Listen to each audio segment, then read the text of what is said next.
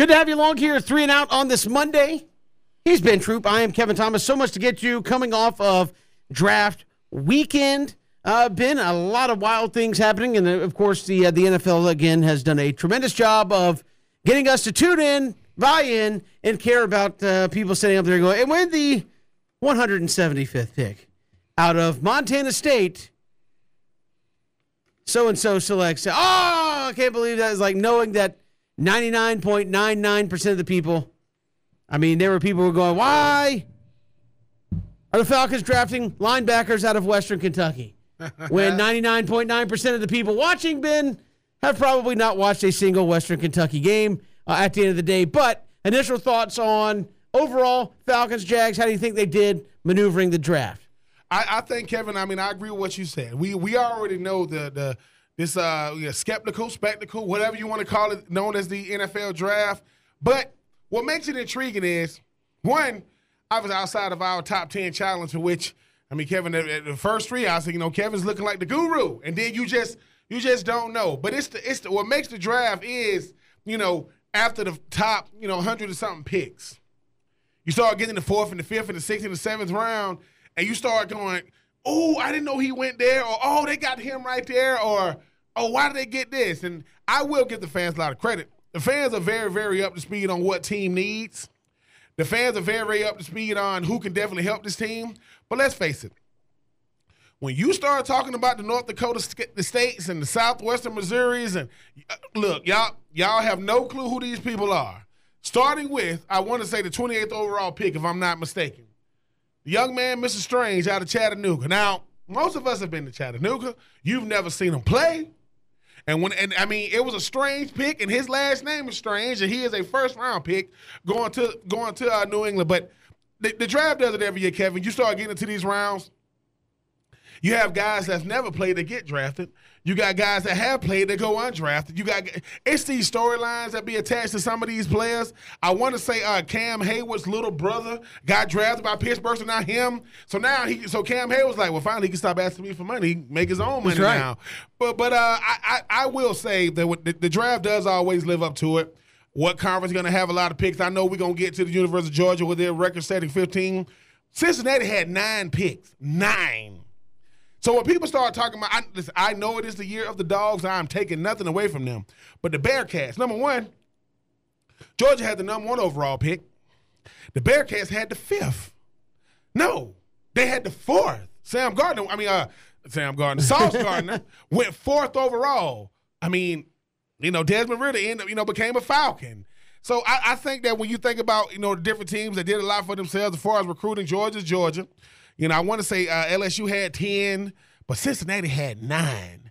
When people think Cincinnati, come on, man. There's a reason they were in the playoffs. Yeah, right? Absolutely. So I will say at the end of the day, it definitely lived up to it. And Kevin, it's going to be like this time next year, right? Think about this. As soon as the World Series happened, the way too early rankings of 2022 they come out. As soon as the NFL, Super Bowl. Way too early. As soon as it was over, the mock draft 2023 was already out. Why? Because we're going to look at it. What? They got him going number 10? We don't know who's going to go where outside the fact that Bryce Young and Will Anderson is probably going to be somewhere in that top 2 or 3. But, no, I think it definitely lived up to it. I think at the end of the day, it is 3 days now. If it was 7 days, I think you would still get the viewership because, hey, man, everybody want to have their moment. Some kid, I want to say, I think he went to like USF or something like that. Got drafted to Tampa. So hey, it was crazy to me. I just think that at the end of the day, we're attached to these players. Is it Tariq Carpenter? Mm-hmm. Because I had to get his Georgia Tech. So I'm just saying, and I would say, I want to say, and this is crazy. Kayvon Thibodeau, I think is the only Oregon Duck that got drafted. Now he went 5 overall, but he's the only one. So. Hey, shout out to all the players that got drafted. Even if you went undrafted free agency, a lot of players went there, but it still lived up to it. Kevin, surprise, the SEC had the most players drafted. 16? I want to say 16 years in a row. That's not a surprise, but a lot of question marks. He didn't. Jalen Wademeyer, tight end out of Texas A&M, went undrafted. And I just think that a guy that had so much promise, it's crazy to me. I know we're going to get to Mr. Nakobe Dean, but certain guys land in nice spots. It is the NFL draft. It is theater from pick one to Mr. Irrelevant. It certainly is. And again, Georgia with 15 players taken in the draft. That's a record from one school. 65 players from the SEC. Ben, as you mentioned, that is the most, again, of any conference in the draft in 2022. So the SEC continued to dominate. But the storylines inside the draft, the drama, I know you have said multiple times, I hate saying players slide in the draft. But I don't know what else you would say about Nakobe Dean, other than he slid. First-round talent, third-round injury report, I guess, is what teams were saying. Hey, this is a guy that comes into the league, if he's healthy, Ben, is going to be a big-time playmaker, has an opportunity to earn himself a lot of money in the course of his NFL career, but had the pectoral muscle. I mean, talking about first-round talent, did not go till into the third round. It wasn't like the top pick of the third. He was into the third round a little bit. Do you call that a slide?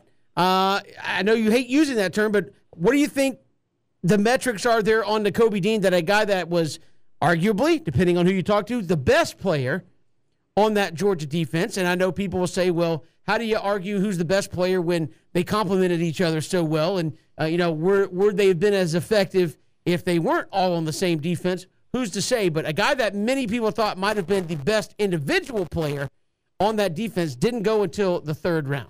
It was a head scratcher. And I don't like that the injuries come out after the draft. Obviously, those are things we weren't privy to. I know he didn't have the best pro day.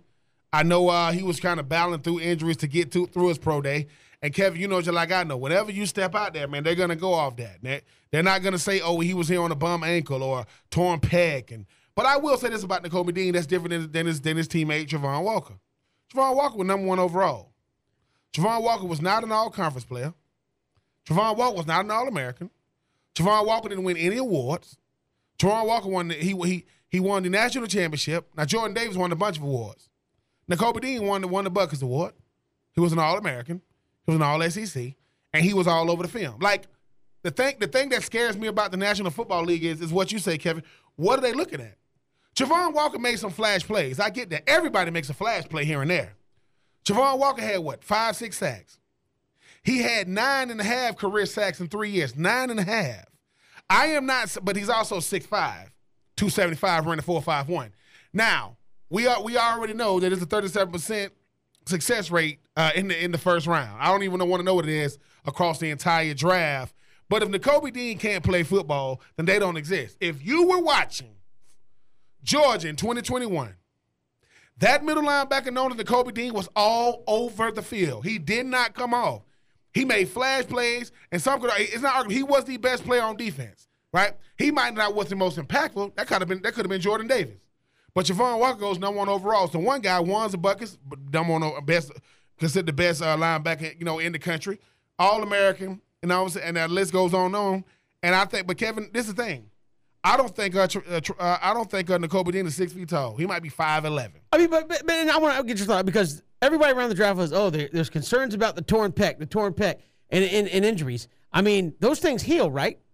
I mean, when you've seen what he can do when he's healthy. I mean, are injuries that big of a concern in the National Football League that you could take a first-round talent and you can talk yourself off of that player for 2.5 rounds? I'm just asking. I mean, because again, a torn pec is a big thing. If I'm an offensive lineman and my pectoral muscle is torn, if that don't heal right and I don't rehab right and I don't get the strength back, well, my whole job is pushing guys off of me with those pecs. How big of a deal is one injury like that? Maybe it's a collection of a couple of things. I know he had maybe battled a few nagging things at Georgia, but one injury leading up to the draft that's going to talk you down into the third round?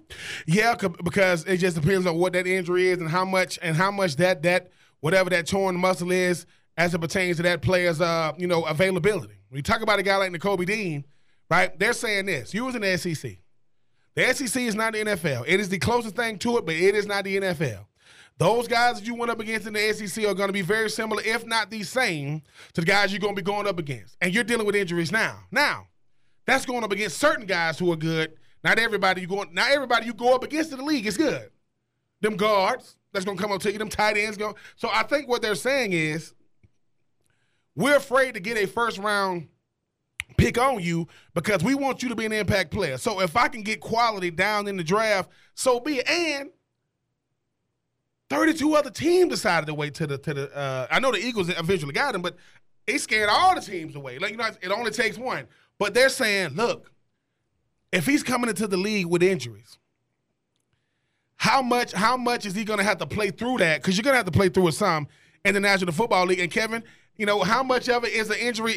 Because I think what it was at his pro day, and we find out after the draft he had a torn pec. So whoever drafted him, he's going straight to the training room before he even put on the pads again. But I still think that Kobe Dean was good enough to be, at least a second-round pick, if not a first round. But he went in the third round, went to a good spot. I give you another name that we ain't talked about, Justin Ross.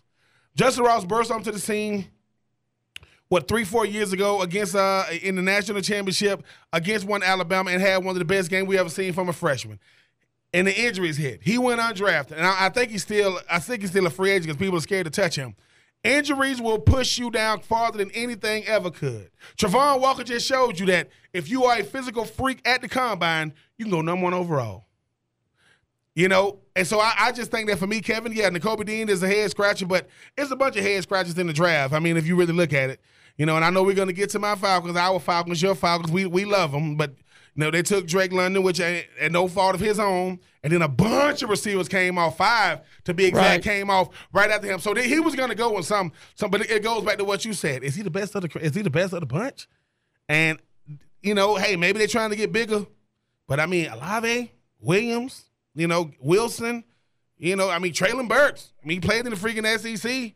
So, but like I said, the draft headlined by Georgia.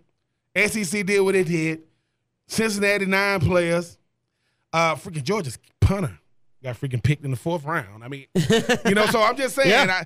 I will say, but the draft definitely lived up to it. It shows why, football is still the creme de la creme as far as like American sports, taking nothing away from the other, pro sports. And like I said, Kevin, 2023 we will have, a front row seat to the top 10, maybe top 15 again. We'll get to the Falcons pick coming up here in just a little bit, and home team Brandon Leak will join us coming up this hour to talk about those Falcons. But before we get into that, Ben, and look specifically at what they did overall, just give me an overall grade for Falcons.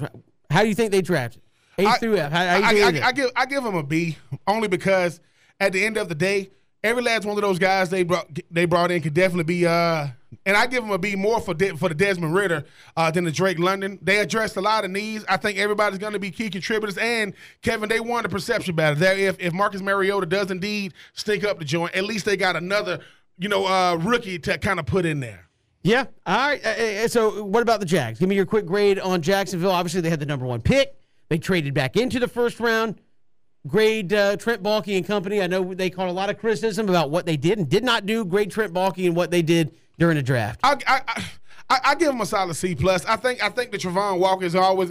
I'm going to have to wait and see, but I've never seen a number 1 overall pick. I mean, I understand upside, but you didn't make an all-conference team. You didn't make you didn't make an award list. You didn't make an All-American list, and in your career you had 9.5 sacks, and you played right beside you played with Quay Walker, you played with Nakobe Dean, you played with Jordan Davis, you played with Wyatt, you played with 4 other first rounders and seen back there at safety, and you only. So for me, I'm gonna give him a C+. And I think Devin Lloyd into the 1st round was a nice pick. A really good pick. I mean, a really good pick in the second. But that's the thing too. I just think that at the end of the day, Kevin, if you are GMX picking a guy like Travon Walker, I need return on investment right now because he's going to be an opening day starter. Yeah, we'll get more with that coming up a little bit later on the show. We'll come back. We'll take a look deep inside this Falcons draft and what they were able to do during draft weekend. It's 3 and Out on the Southern Pigskin Radio Network.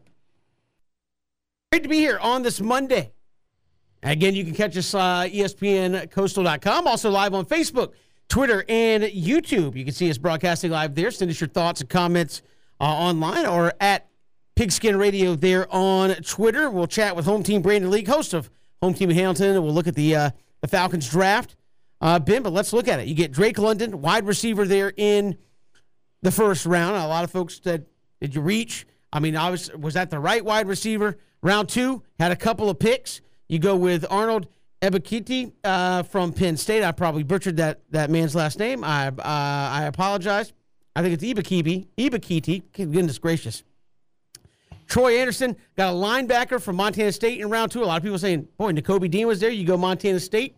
But apparently, a guy has numbers that Falcons liked, and some other guys. Round 3, you get Desmond Ridder, quarterback at Cincinnati, and you go another linebacker, D'Angelo Malone out of Western Kentucky. So I know Falcons fans just watching Twitter, they were melting down. Nakobe Dean's there, and you just went Montana State and Western Kentucky. No pick in round 4. Round 5, they get Tyler Allgeier out of BYU, Justin Schaefer in the 6th round out of Georgia, and John Fitzpatrick out of Georgia in the 6th round, tight end as well. So why don't Falcons draft Georgia guys? Well, they just did. So there was some of that going. So a little bit of everything. But then, as you said, if you're on the roster and you see teams drafting guys that play your position, should you get nervous? Yes. Tyler Allgeier out of BYU, 5th round pick. And today, Mike Davis, they said, appreciate you, big man, but you're gone. Yeah, Kevin, and that's the unfortunate realization of the draft is it's supposed to be enjoyable for the people that's currently in the National Football League watching it, and then you look up and if you are Deion Jones, they getting Arnold, Ebiketie, 2nd round out of DN/linebacker out of Penn State. Then they second round pick number 58. They getting Troy Anderson, linebacker out of Montana State. They're trying to get younger. So this is what the Falcons did. In free agency, they addressed the offense, right? They went out there. They re-signed Cordell Patterson, right? They'll go out there and they'll get Arden Key and those guys. They want to be able to get some help. Then they were saying, all right, they still need a number 1. What was going to be the number 1 overall pick? Drake London. Now, for those people saying that's a bad pick, nope.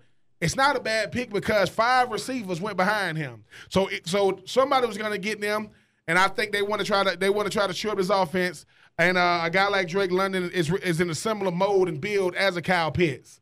6'5". Kyle Pitts is 6'5", has 6'6". You got 2 guys that can definitely stretch the field, and both on rookie deals. When you talk about being able to get depth, who was going to be? We knew that Marcus Mariota was a piece, not a centerpiece. Desmond Ridder makes it so that Marcus Mariota knows, look, man, he's not a 1st round pick, he's a 3rd round pick, as Kevin, something you said. Either he could be the future or he could be the present. That will be up to Marcus Mariota and how he plays. And Kevin, sometimes you want to get a fan base, somebody to root for. The most loved person on the football team, just like the most loved person on, whether that's the pros or in college, is the backup quarterback. Why? Because he ain't done nothing yet. And in our mind, he can do better than the guy that's in there. So I do think that's a nice pickup, getting a guy like Desmond Ridder who had bottom of the 1st round type grade. You talk about a guy, you talked about a guy like Justin Schaefer coming offensive guard out of Georgia. That's adding depth late in the draft. Really, really late in the draft, I'm adding depth. And then you talk about, a guy like John Fitzpatrick. You need another tight end, right? Hayden Hurst has moved on, so you need to add another tight end because a guy like Kyle Pitts, let's face, he's not. But you're not asking John Fitzpatrick to catch passes. No, you're not. You want to make sure that a guy like Kyle Pitts is there for all 17 games. So when it comes to the running game, you put in certain packages. If you're going too tight, maybe you run it to the Fitzpatrick side. And like I said, you add depth late in the draft. You addressed. We talked about you needed a defensive end, right? So what you do is you go get a guy like I want to say his name, Arnold Ebiketie. I'm gonna have to talk to I want PJ in the break, but you get a guy that play defensive end / linebacker, right? They brought over Lorenzo Carter, another Georgia guy, from the New York Football Giants on a 1-year deal. Right, so you adding depth there. Then you talking about a guy, like Tony Anderson from Montana State. These guys are they can play linebacker, and they obviously can rush the passer. Because, Kevin, now, I got to get cheap. Listen, while I'm paying less, I need to get more. I'm paying these guys to be 2nd-round picks, but I need a lot out of them because they're young guys. We're trying to get younger, trying to get cheaper. I give Terry Fontenot a lot of credit because we didn't know how the draft was going to go for them. They needed everything. They still need a safety. I was going to say the defensive picks were all basically interior guys. Yeah. There's linebackers and an end. Yeah. Everything else was on the offensive side here. I think, too, Kevin, what they're saying is what is harder to develop? Guys that have to play on the outside who's going up against the most elite athletes on the field, or guys that play kind of like in a box. Put the guys in the box, that front 7, let those guys get after the quarterback. I don't care if you teach a defensive end or an outside linebacker, nothing else. If you gotta master one skill, get to the quarterback. Because when people go, he had 100 tackles. How many sacks did he have? 3? I'd rather switch it. Give me double-digit sacks and 40 tackles. Learn how to set the edge because, Kevin, in this division, no. in football, period. The top 3 of the top 5 picks were defensive ends. Travon Walker, Aiden Hutchinson, Kayvon Thibodeau. That's 1, 2, and 5. That lets me know you got to be able to get after these dudes. What people say, well, wait a minute, Ben. Well, who were the 3rd and 4th picks? That would be Derek Stingley Jr., Sauce Gardner. So the first 5 picks in the draft were all defense. All defense, first 5 picks in the draft. That lets you know you got to be able to have quality guys either covering these receivers or getting after the QB. I mean, so I think Terry Fontenot did a good job. I mean, it's the Falcons, Kevin. You know how it is. We are more. When people say who's the most loved team in the state of Georgia for our professional team, the Braves. Who's the most scrutinized team? The Falcons. More than the Hawks? Yes. Way more than the Hawks. Like, the Hawks is just a bonus. The Hawks is a nice dessert. Like, we got a nice meal, and then we're going to break out the – but I will give Terry Fontenot some credit because Desmond Ridder in the 3rd round is a quality pick, especially when a lot of people had him slated to go into the top 32. Yeah, and we'll talk more about him coming up in take 3. They did address the quarterback, but you look at the other areas on offense. Wide receiver, we talked about that with Drake London. Is that the Longview pick? You get Allgaier out of BYU, so you get a couple of skill guys. I'll go along with a quarterback. Yes. And some guys that you need to put your hand in the dirt. I don't know how much Justin Schaefer is expected to play. Probably not very much, would be my guess. At the end of the day, Ben, he gets in if somebody gets banged up on the interior of that offensive line. John Fitzpatrick, a guy that, as you said, will probably, as a 6th-round pick, need to be used. Yes. Not as a guy that's going to go out there and try to play 1-2, off of Kyle Pitts, but a guy that's going to need to be used. So you got usable pieces in the draft. I think you look at it and people say, are they impact guys or are they developmental guys? And people say, developmental, yes, you still develop at the National Football League level. I mean, people looked at the A.J. Terrell. A.J. Terrell, developmental NFL guy. 1st-round pick, started right away, really didn't come into his own until he had a full year under his belt. And people said, I don't know. Could we be looking at the same thing with Drake London, where year 1, you might be going, this is the guy? That's the number 1 receiver? Our first pick? I think he's going to be extra scrutinized, Ben, as we said last week, because he was the first wide receiver off the board, which means the Falcons could have taken anybody. And that means he was their number 1 guy on the board. So the guy you scouted and developed, he fits your system. I think he needs to have a nice season. I don't know if year 1, if it's going to be that way. He might be a developmental 1st round where the team's bad. He might not be great. And then you hoping in year 2, he takes a big step forward. And I think that's probably, if we're honest with ourselves, what they're saying about a lot of these guys. I think round 2, young man from Penn State, they probably hope he's impact right out of the gate. But everybody else, Ben, I don't see as somebody that you drafted that's going to come in and just set it on fire. I mean, the track record recently of top wide receivers, hey, he's going to have 1,300 yards. I don't know if I'm expecting that from Drake London in year number 1 coming into the Falcons. No, but Drake London's going to get a lot of opportunities because of where he got picked. Let's call it what it is. He's the number 8 overall pick. He's going to get a lot of opportunities to go out there and show what he can do. He's going to have to prove that he's past that injury. I mean, every catch you've seen him, Kevin, is contested. But big body can definitely go up and get it at his highest point.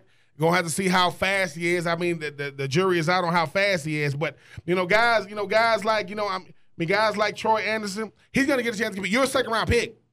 You don't get a chance to compete, right? Desmond Ridder get to learn behind a guy like Marcus Mariota, right? Tyler Algier, he should know right now we're taking you seriously because the starter just got let go. So that's going to give you an opportunity. And I think a guy like, here's the thing too, though, Kevin. I mean, you think a guy like Justin Schaefer, look, come out of training camp, man, if you're the best guy, if it's close between a veteran and a rookie, I go with the rookie.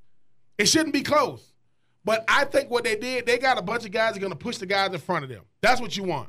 Now, I don't think Fitzpatrick's going to push Kyle Pitts, but he's going to make him become a more well-rounded tight end because Fitzpatrick is more of a hand in the dirt tight end. Kyle Pitts is the move around, athletic tight end. But you've added depth. And the fact that you got 2 linebackers / defensive ends, that means that whoever's at those positions now, Deion Jones, you guys should feel very, very nervous because as of late, a lot of money being paid, not as much as far as like return on that investment. So, Kevin, I think it's good. You address a lot of needs both in the offseason and the draft. Now you got to see how it come minicamp and training camp. Again, Falcons with a host of picks. How did they play? We'll ask home team Brandon Leak his thoughts on this Falcons draft when we return. It's 3 and Out on the Southern Pigskin Radio Network.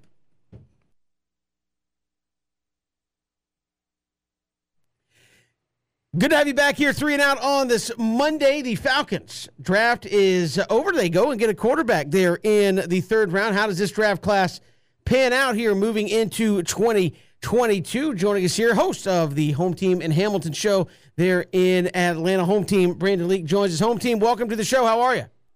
Doing just fine, guys. How you guys doing today? Hey, we're doing fantastic. Now that folks have had, the weekend to sleep on it, get their thoughts sorted out, how do you think most Atlanta fans feel about the Falcons draft here now they've had a few days to kind of let it soak in?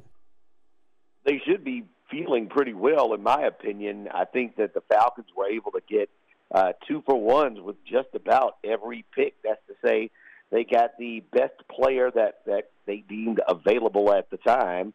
And they also feel the position of need. I think that, you can always, after every single pick, criticize who was in front or 3 spots behind. But the bottom line is the way things felt, the fact that the Falcons only moved up once using a draft pick they got in the Julio Jones trade to get themselves a pretty good defensive end. I think they did pretty well. And now it's a wait-and-see game over the next 3 years. The guys they got this year, the guys they got last year, the guys they'll get next year, and see what the Falcons look like then.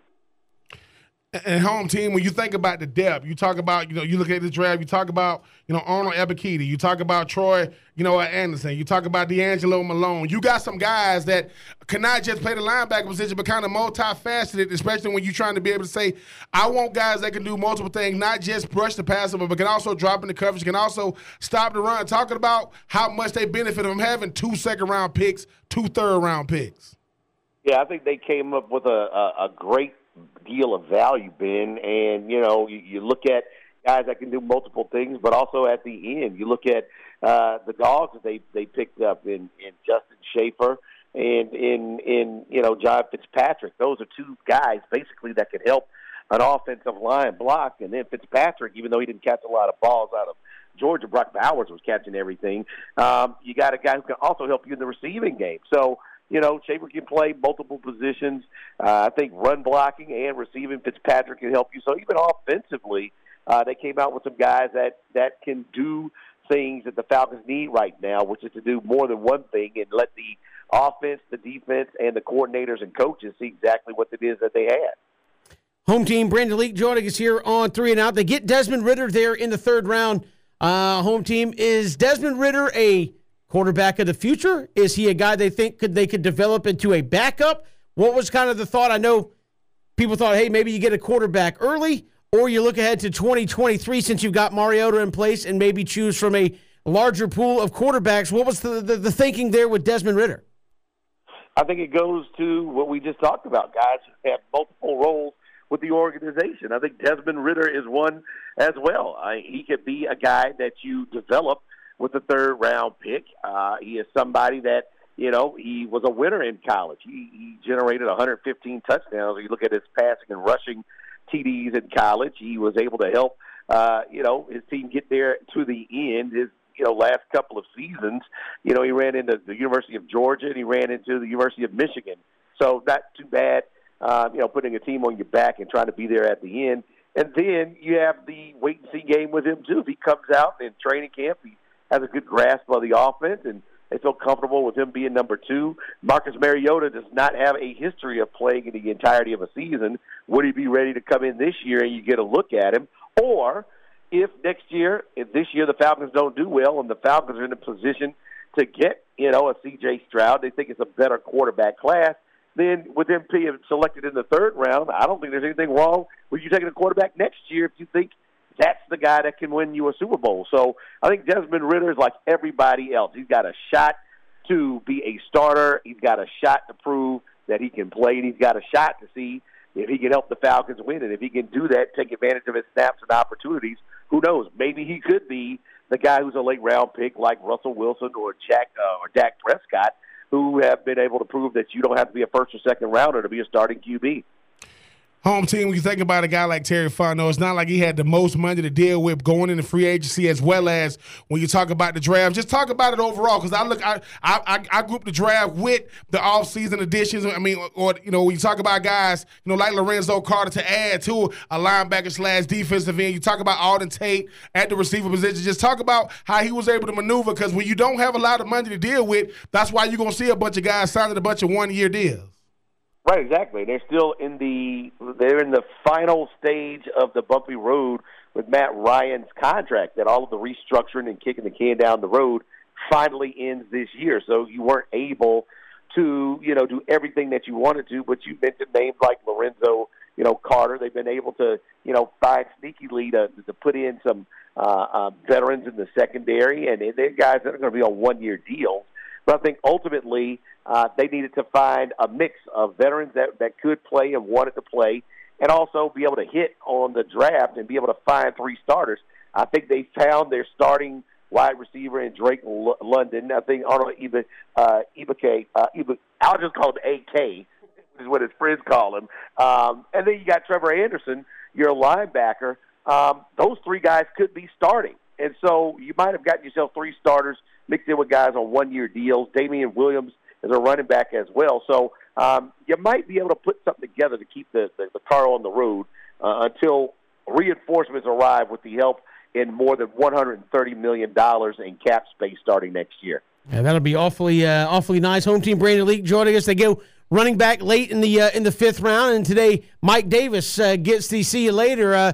Are we trying to get to the here's what Arthur Smith wants at running back? How do they feel about that position? I know there was opportunity to get running back potentially earlier in the draft. What do you kind of make of the subsequent moves we've seen now post-draft? Well, I think Arthur Smith made it clear over the weekend that no one in the running back room was safe, that it was certainly going to be one of the positions that was completely up for grabs as far as reps, as far as the ability to find out who your starter was. Mike Davis Hayden is such a great guy, a local kid from Atlanta, did a lot of work in the community, but he's just kind of part of in the realm where everybody here now is really on a one-year deal, and they didn't feel like they were getting the productivity. I don't think they want to have Cordero Patterson be the lead back like he was last year. I think they want to be able to use him as a weapon, and he's better suited to play wide receiver. So even if you're throwing him screens and getting some stuff behind the line of scrimmage as a wide receiver, you can do that without him taking the punishment of a running back. But it was clear that they want a little bit more production. They want to run the ball. They want to be able to get into the red zone, and then they want to be able to score once they get into the red zone. And unfortunately, they didn't think that Mike Davis was a part of its long-term solution. Kyle Pitts 6'6", Alden Tate 6'5", Drake London 6'4". I mean, these guys are essentially saying, look, we want a certain type of receiver if they're going to be out there. I mean, Cordell Patterson, he's 6'2", 6'3". It's not like he's small. What do you think when you look at the receiver position? Home team, a team like Atlanta, they're saying, look, we want to have big guys on the perimeter. How do you think it's going to benefit a guy like Marcus Mariota, especially when you got a guy like Drake London, who every time you watch him, he ain't really separating, but seem to be winning them 50-50 balls? I think it's beneficial to whoever the quarterback is. The guys that might be vying for a position this year, a rookie quarterback that could be coming in this year, or a quarterback that could be coming in next year. That you have guys that have huge catch radiuses and guys that fight for the ball. That was one of the reasons why Arthur Smith and Terry Fontenot were so high. They could have taken Garrett Wilson. They could have taken Jameson Williams. But the bottom line is, I think what we're witnessing is the metamorphosis of the Falcons over this draft in the last year as well. Going from Julio Jones and Roddy White and Harry Douglas and these guys that can really get down the field and supposed to be really explosive, to maybe a more smash mouth. We're going to fight for every single yard. We can throw you underneath, and we might not be throwing 12 bombs a month, but we certainly can score when we get in the red zone because these guys are big, and no matter who the quarterback is, you can have an opportunity to throw the ball to them and be successful with whatever you put either underneath or down the field. Home team, your estimation. Obviously, this is just 2 drafts, and this is a team that was in a tough spot financially and got some rebuilding to do, but how important is the evaluation, I guess, post draft with how these guys develop and turn out, given that last year, really, Kyle Pitts was one of the few draft picks that actually played a lot and contributed in a big way. How do you kind of watch Terry Fontenot and Arthur Smith with how they drafted and how these guys continue to develop as Atlanta Falcons? Well, they were, dead last in running the ball, and so running the ball a little bit better will be something. But I think it's going to take a couple of years. I just think we're kind of in a holding pattern and need to be in a wait and see. You got some guys. I mean, I think Trevor Anderson, a lot of people were thinking, oh, my God, Nakobe Dean was still on the board. How could you not pick him? But this guy, and not just, with local reporters, if you look at some of the things that national writers have said, that this guy might be one of the biggest steals in the draft. I mean, you got a linebacker in a 3-4 scheme that's 6'4", 235, who was the fastest linebacker at the Combine and holds the third fastest time in Combine history. I mean, you might have gotten yourself a monster at the linebacker position. You throw in the fact that you got Arnold Ebiketie, and he might be a monster coming off the end. If you got two guys, plus Drake London, by the way, is now the odds-on favorite to win Offensive Rookie of the Year out in some of the gambling sites, if that's your kind of pleasure. They have the opportunity, if these guys hit, to maybe turn the corner really quickly. And the good thing about it is everybody will be able to see, because with the wide receivers they didn't take, the players from the University of Georgia they didn't take, the defensive ends they didn't take, and the guys they chose to take, it's going to be right there for everyone to see whether the Falcons picked the right players and did the right thing. And home team, I know it's always going to come back to the defense. I mean, you're getting three guys, in the draft. You talk about Lorenzo Carter. Everybody was talking about, Sauce Gardner, and, you talk about Derek Stingley Jr. that went 3 and 4. How much is Casey Hayward, Tease Tabor, two guys coming over, veteran guys are going to be able to hopefully shore up that second cornerback position and maybe even that slot cornerback position? I think that's huge. I think, Hayward back there with A.J. Terrell would be fantastic. And, again, you look at all the players, Lorenzo Carter, Casey Hayward, you look at the guys coming in on short deals, they're going to have to play their best. They're going to have to ball out so that they can get a big contract the next time down the road, either with the Falcons next year or with someone else in the NFL. So you might be able to get some really good production out of some guys who have one more chance to show they can get a major contract. So it's a very interesting time, I think, for the Atlanta Falcons. I think if anything else, you should be intrigued if you're a Falcon fan. I don't think anybody can say that they blew or lost the draft. Sometimes the draft reveals itself 3 or 4 years down the line, but I just think they got a lot of value. I think they got a lot of good players, and we're just going to have to see if they can stay healthy and be all of the things that Terry Fontenot and Arthur Smith think that it can be. Home team Brandon Leak, host of Home Team in Hamilton there in the ATL. Home team, appreciate the time. Thanks so much. All right. You guys take it easy. We'll do. Home team Brandon Leak joining us there, 680 The Fan in Atlanta, as he's co-hosting Home Team in Hamilton and talking about that Falcons draft class, Ben, where he said got some good players. Now it's time for Arthur Smith and company to develop those players and get them comfortable in that system. We'll come back. It's 3 and Out, Southern Pigskin Radio Network. Good to have you back here. It's 3 and Out. Kevin and Ben here on this Monday. We'll get to more draft coming up in just a little bit. But the Braves lose 2 out of 3 to the Rangers. Ben, the Rangers in last place, saw for whatever it's worth, this early on. The Braves have had the easiest schedule in Major League Baseball for what it's worth. Thus far, they are a few games under 500, but huge couple of days here for the Braves. 4 games in 3 days against the New York Mets in the Big Apple, starting with tonight's ball game and then a doubleheader tomorrow. The Braves need to get back to, Kevin, just being comfortable. It's not as if the Braves aren't playing good enough baseball to win. It's just, hey, man, look, baseball, the most successful team just failed the least, if you want to look at it that way. I do think that having Ronald Acuna Jr. back definitely brings like that extra jolt of energy, enthusiasm back to the ball club. But you got to win series. I mean, the old Bobby, you just got to win series. Baseball, You got to win series. You got to win in your division. That's the recipe for success in the bigs, Kevin. But look, whether it's been the easiest schedule, I would beg to differ. But at the end of the day, get back to your winning ways, Kevin. That doubleheader. Let's please get this out the way. I can't stand to see him. Yeah, we got to take 3 around the corner. We'll take a deeper dive where the locals go in the draft, what the Jaguars do. We'll look at their draft as well. It's 3 and Out all across the Southern Pigskin Radio Network. We're streaming live, ESPNCoastal.com. Hit us up on Twitter. We'd love to hear from you at Pigskin Radio. Also streaming live Facebook, Twitter, and YouTube. Good to have you back. Hour 2 of 3 and Out on this Monday. Well, hey, a lot of draft picks going. Certainly, as soon as the draft's over, undrafted free agents going everywhere. A lot of local guys in the draft.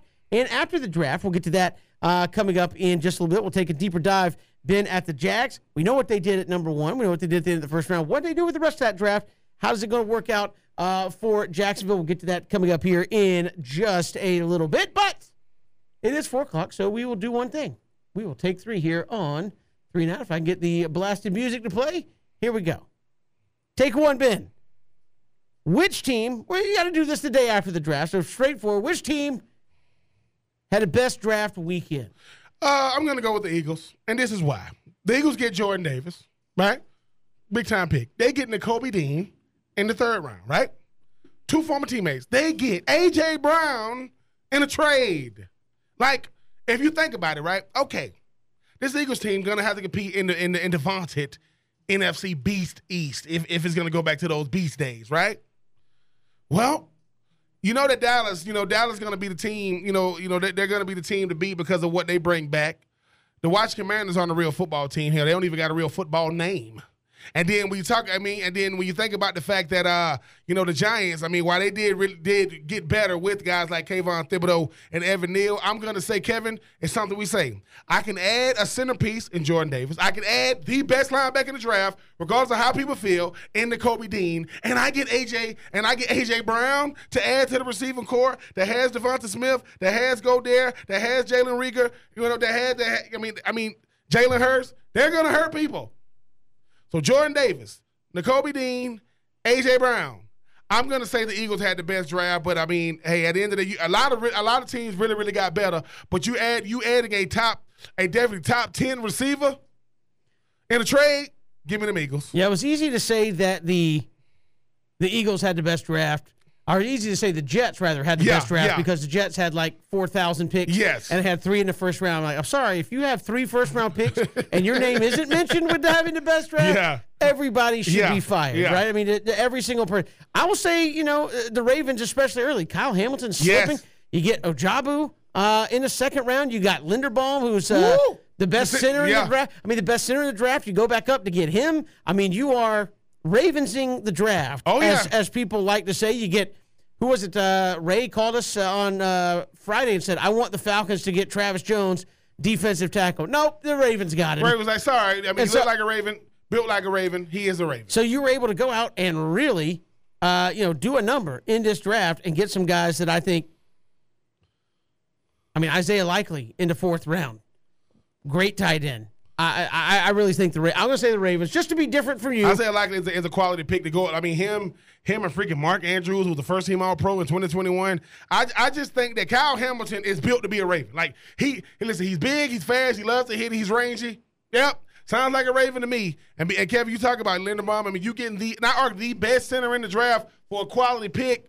Yep. So at the end of the day, the Ravens are consistently winners because they go out there and draft well, and they get great guys added free agency. Watch out for them Ravens, and not possibly. I know the AFC West is going to be serious, but that AFC North is going to be serious as well. Shout out to them Ravens. All right, Ben, take 2. Which team had the worst draft weekend? And nobody will claim this because everybody's like, we love all the guys we took. We love them. Yeah, it's New England. You think so? Yeah. Listen, it's nothing against Strange, right? It's nothing against offensive tackle Strange they got. You could have got anybody, right? And I think that's the thing about New England. They don't care. New England's picking in the 1st round because they wouldn't nobody get the pick. Kevin, in the break, I'm going to show you when they called this young man. And I just want you to see from Bill Belichick to freaking, Robert Kraft. It's like this. Hey, how you doing, Strange? Congratulations. It was awful. It was awful. Like it's like think about this, Kevin. Look, Kevin, you're a baseball guy. You coming up in the thing. You going to the you finally made it to the mind. You finally made it to the big leagues. You get drafted by the Braves, right? Old Snit, old Alex Anthopoulos. Hello? Yeah, is this Kevin? Yeah. Kevin, listen, man, I'm about to get on this helicopter, man, but congratulations, okay? I know, hello? I'll call you back. It was crazy. It was crazy. Because this is the thing, right, Kevin? The first round is supposed to be, hey, dude, we trying to go out there. We trying to get the best player available. And I'm not, they do their homework. But when it came through, we was like, huh? It was like no fan. People was like, nah. Like when Mel Kiper said this, listen, before you guys go crazy, let me just tell you, shout out to the young man. He's the highest drafted player from Chattanooga since they won Terrell Owens in the third round way back in 1996. So that was a big gap in between. But I just think that for me, Kevin, New England, they don't go best available. They don't go best on the board. They trust. They go with who they like. Yeah, they go with that. So because no one saw that coming, not even Strange. I mean, when the number pull up on the phone, it's like, this saying New England, man. Is this a telemarketer? Pick it up. Hello? So I'm going to go with the Patriots only because when they finally, they got Mac Jones last year, they get Strange this year. I would go with the Patriots only because it was just out of left field. Happiest guy other than Mr. Strange was his agent.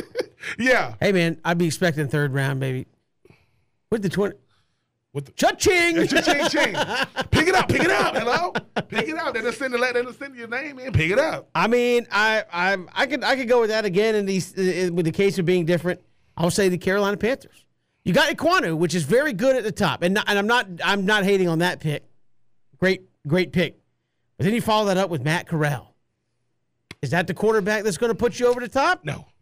And again, you're in the situation kind of like Atlanta where you're like, well, you got to have somebody. Well, like, okay, you have Sam Darnold, I guess. I mean, you tried a couple. Was Matt Corral going to get it done? And then you say, okay, we did get a tackle to protect our quarterback.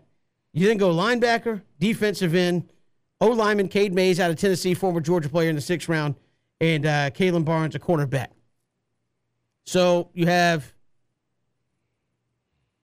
really help your quarterback out too terribly much, whoever it's going to be. Some defensive guys, some offensive line depth in the back end of the draft. And, okay, you did get a tackle. I'll give you that.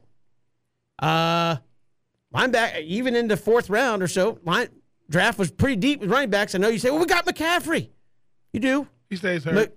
Well, that was going to be my point. Yeah, he what do you say? He can't help the club in a tub. Oh, no. Before he got that cheese, he's 1,000-yard rushing, 1,000-yard receiver. He get that cheese, and it happens. It happens, right? I mean, but you gave him. I'm not even saying you need a starter at running back, but at least a secondary option. Yes, you need a number two in a draft that was full of receivers. And I'm not saying again, you did not have a 2nd-round pick. I get it.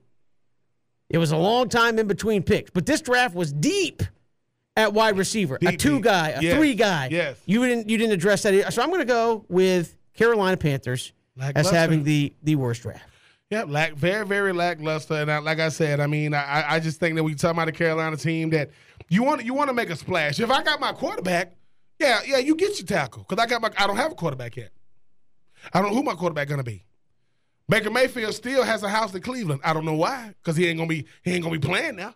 So we'll see what happens with maybe they still gonna make a move for a guy like Baker Mayfield. We'll see, Kevin. But yeah, Carolina Panthers draft was very. But very if you wanted to make a move for Baker Mayfield, why are you getting Matt Corral? I think what's gonna happen is this. Like Cam Newton had the whole "we're coming home" last year when he came back to Carolina. It was much to do. It was a celebration more than it was anything else. He gets out on the field and the truth comes out. Then it was P.J. Walker. Then it was Sam Darnold. Right?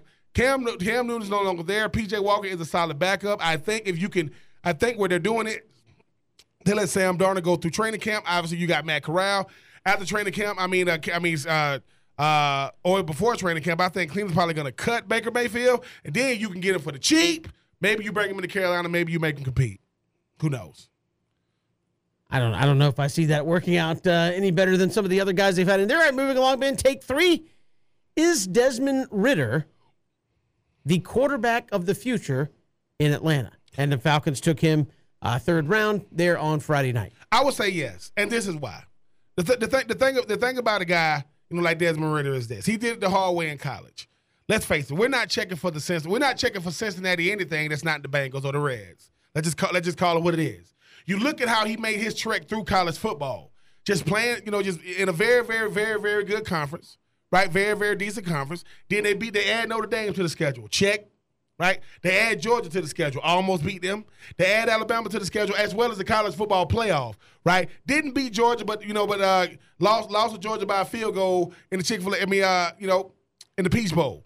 Then you think about a team like Alabama in the college football playoff. 9. He was one of 9 draft picks. So yeah, Kevin, I do think he's a guy of the future. I think what happens is, right, Marcus Mariota, Felipe Franks, any one of those guys, they replacing Matt Ryan. And I think we're going to see in 2022 just how much Matt Ryan meant to the team, not just offense. You don't believe me? When Dak Prescott got hurt 2 years ago, we saw just how regular that offense was without him. Zeke couldn't get it done. Those guys. So I think what happens is, Kevin, got to give it time at the quarterback position, because the same thing we used to get disappointed with Matty Ice because he can make all the throws. Now we're going to be saying, oh, Matty Ice would have made it. Matty Ice is gone, right? Okay, Freddie Freeman's gone, right? 2 icons gone within a matter of a month or so of each other. So I think that what it is, Kevin, Desmond Ridder, if you give him time, because they're giving him some big body receivers. Kyle Pitts, I could throw to him. I mean, we'll see what happened with Alden Tate. We'll see what happened with Cordell Patterson. We'll see what happened with Drake London. But do I think he's the future? Yes, because if I can get depth and production from him in 2022, I can let go of those. Because no matter what with those quarterbacks next year in 2023, we don't know what they're going to become now. Come on now. They're going to be headliners. This year was not about the quarterback, Kevin. 2023, just get your popcorn. We're going to hear about the quarterbacks all year, no matter what they do. But if you can get them already on court, Kevin, you know what it's about. If I already got him in the building, on my squad, getting acclimated to the league, seeing what it's like to go up against a starting defense every year, because he's going to be the help. He's going to be the help quarterback for the defense all year long. I'll take Desmond Ridder, because at the end of the day, he didn't go first round, but when they were talking about the first round quarterback, maybe a fringe guy, he was that 4th guy. It was supposed to be Malik Willis. It was supposed to be Kenny Pickett, who went first round. It was supposed to be,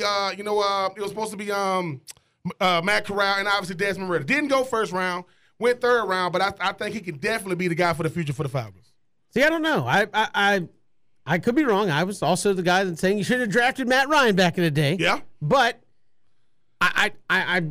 when it happened, I was kind of like, Not that it was a bad pick at the time. I was like, just how does he fit in? Is this a guy that you see as a starting quarterback? Or, I mean, if things go bad, are you putting him in there instead of Marcus Mariota, or are you just riding with Marcus Mariota? It just depends.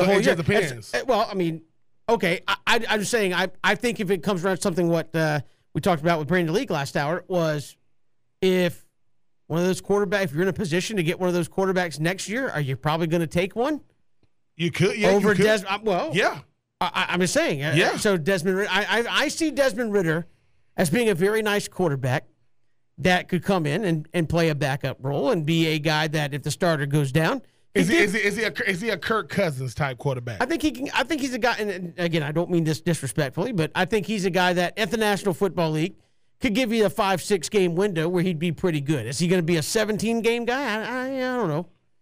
There are guys that, you know this, man.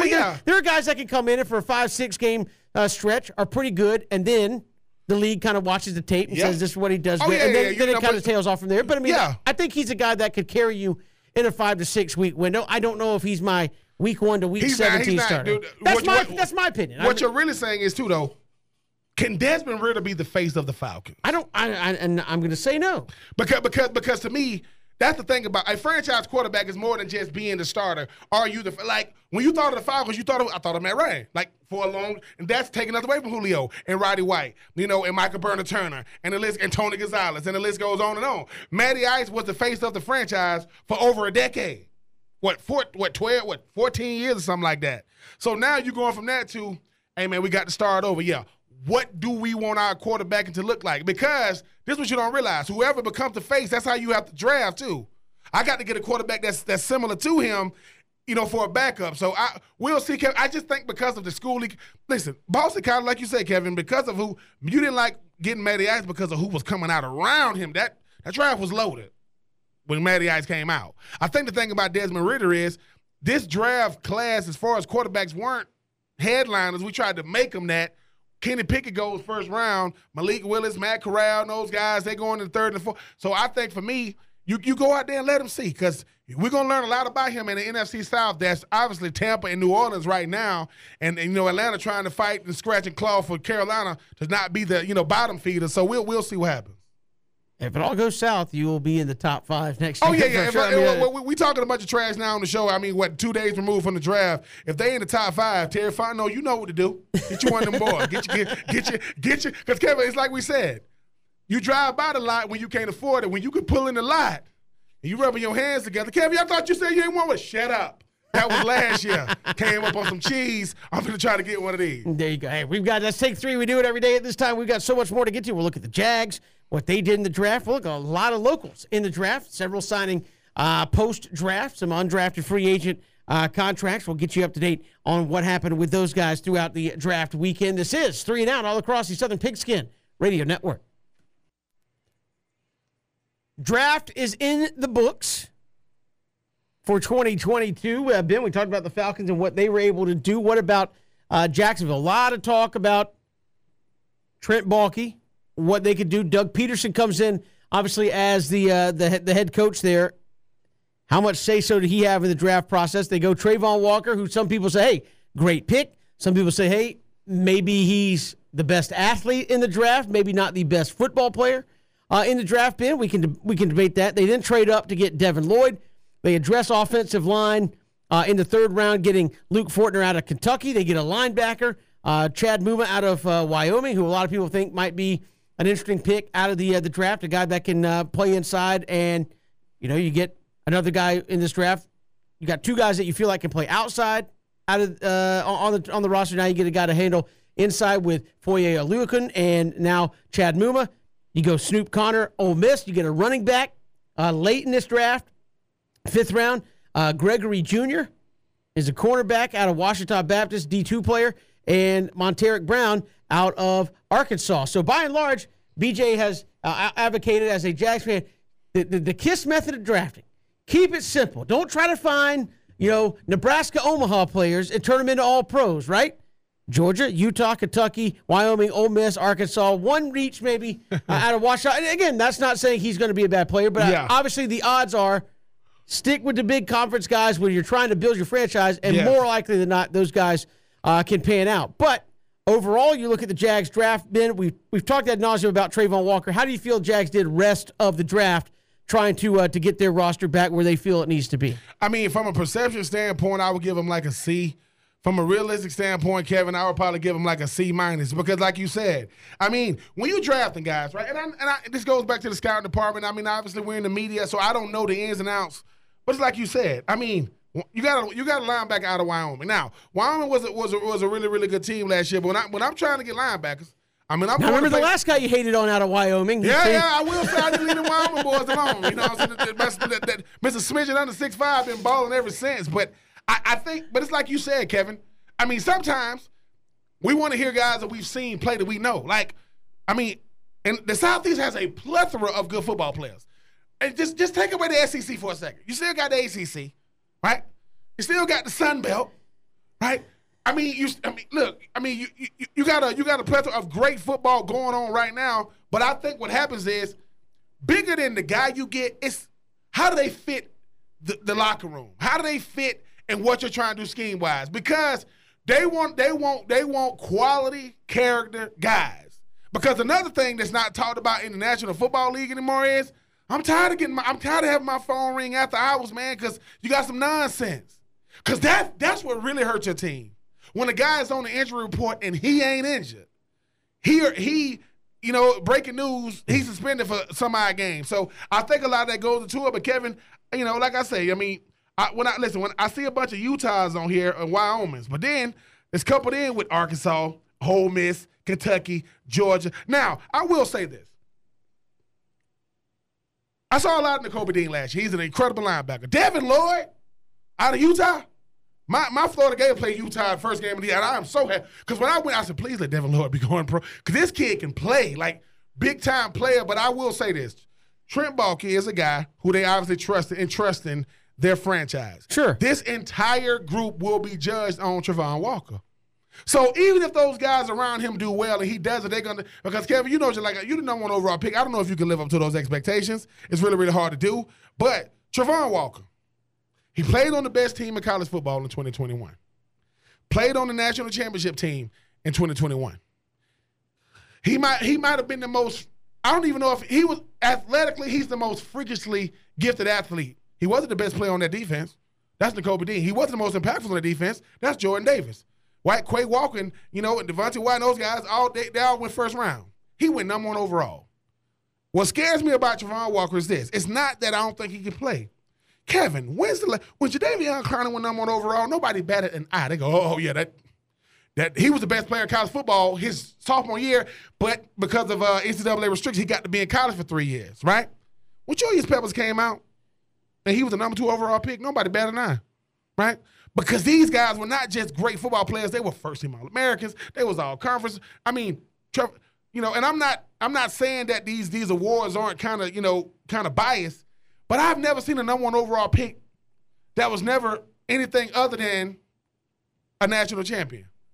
Wasn't on the award list. Wasn't an all-conference player. And the thing that people say, well, he had 6 sacks this year.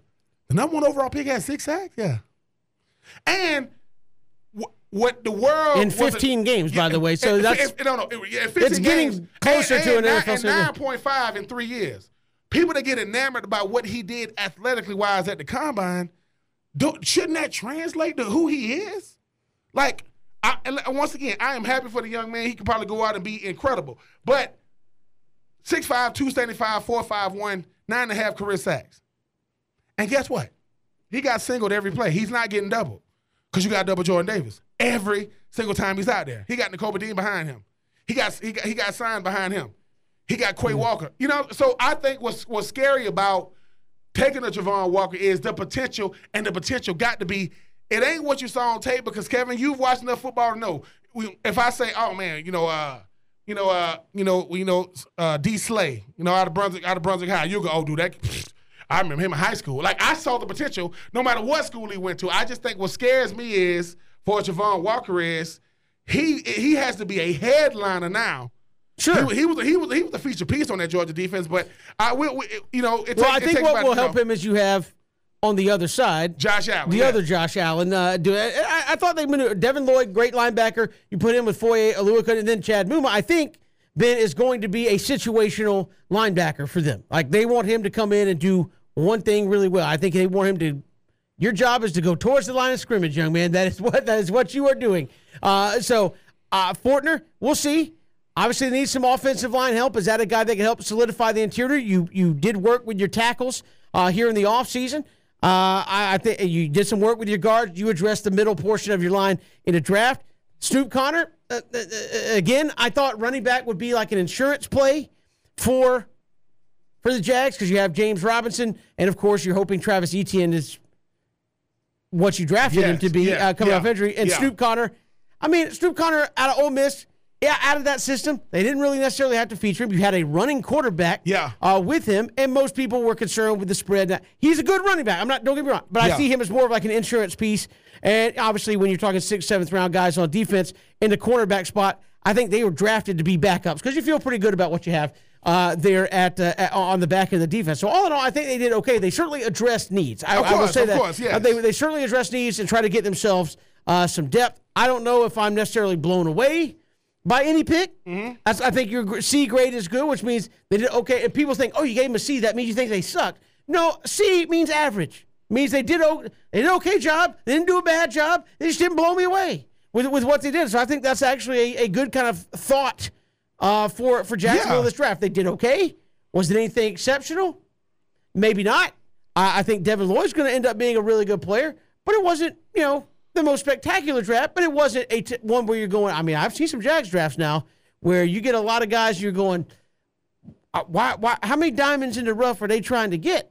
I remember those days when you had Shaq Harris as the GM and you'd go through the draft and it was, you didn't draft a P5 player in the draft. Yeah. And you're going, I get it.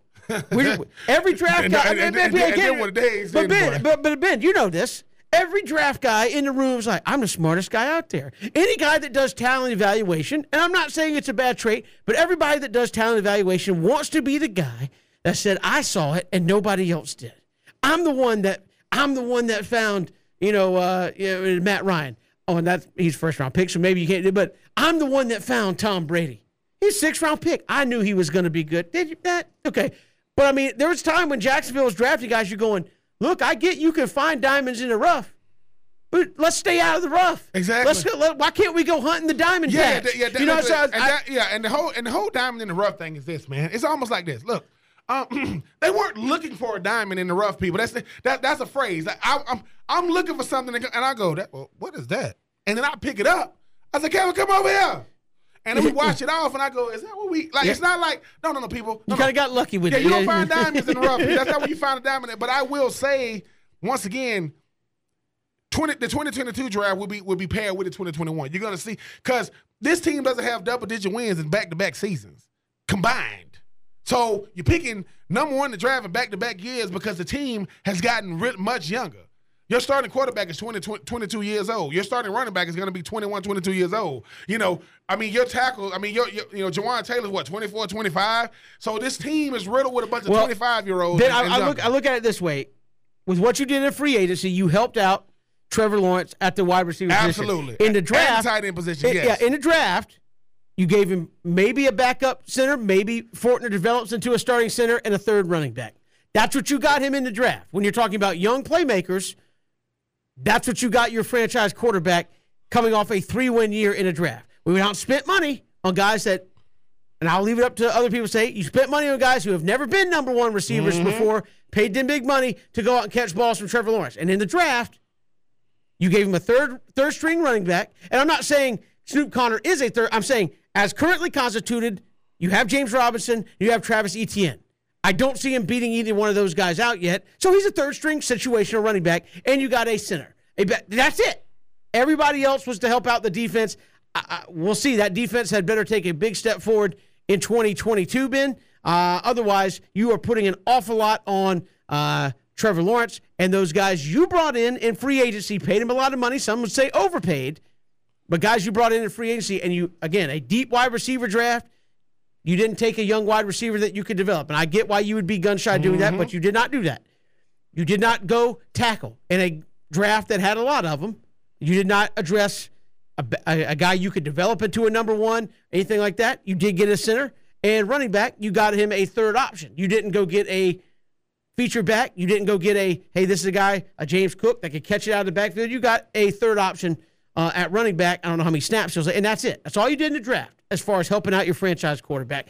I'm saying I don't know if you could do that again next year you're Jacksonville. Otherwise, Trevor Lawrence is going to say, did I change my name to Aaron? Oh, I'm about to say, yeah. So, I mean, again, you better hope the free agent guys work out, Evan Ingram and guys like that. But again, I know Ingram's on a short deal. 1 year deal, so, I mean, some of this stuff is like, you better hope work out. The way he gets a multi-year deal. You talk about Christian Kirk. You talk about Zay Jones. You talk about the holdovers in Marvin Jones. You talk about the holdovers in Laviska Shenault, who's still on a rookie deal. I just think that Kevin, look, they're going for it. Like, if I'm giving my second-year quarterback a bunch of veterans in the offseason, that means on the offensive side, that means, hey, man, we believe in you. We giving you a tight end, first-round pick. Christian Kirk was a second-round pick. Zay Jones was a complimentary piece. Laviska Shenault was a second-round pick. Marvin Jones, he came over from Detroit as their premier receiver, their number one receiver before they let him go. So they're giving him a lot of, and they're hoping that, like you say, Travis Etienne with James Robinson. I mean, so I do think they're going for an offense. Does that lead to more wins? I don't know.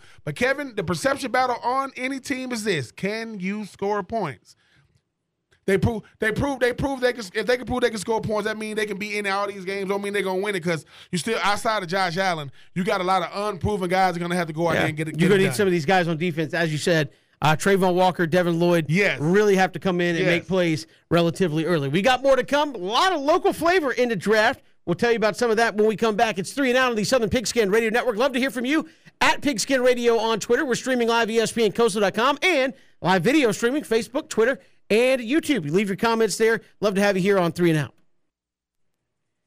Great to have you back on this Monday. A lot of local flavor been in the NFL draft this past weekend as the draft takes place. Several guys drafted their into the draft. Kevin Harris out of Bradwell Institute and South Carolina goes in the 6th round to the New England Patriots, who Ben said had the worst draft in the National Football League back in Take 3. But Kevin Harris, big bruising running back, got a lot of carries there at South Carolina. Going to move on and play for Bill Belichick. Going to play for the GOAT. Here we got so many goats. We're going to open a petting zoo. But going to play for the GOAT there in New England. Myjai Sanders, who we've talked to on this program. Super duper happy for that young man. He comes out of Camden County, goes to Cincinnati. Another Cincinnati boy. And he went in the 3rd round to the Arizona Cardinals. And we had a bunch of undrafted, actually in the 7th round, Tariq Carpenter out of Long County and Georgia Tech goes 7th round to the Green Bay Packers. So there were some of the guys that we had drafted.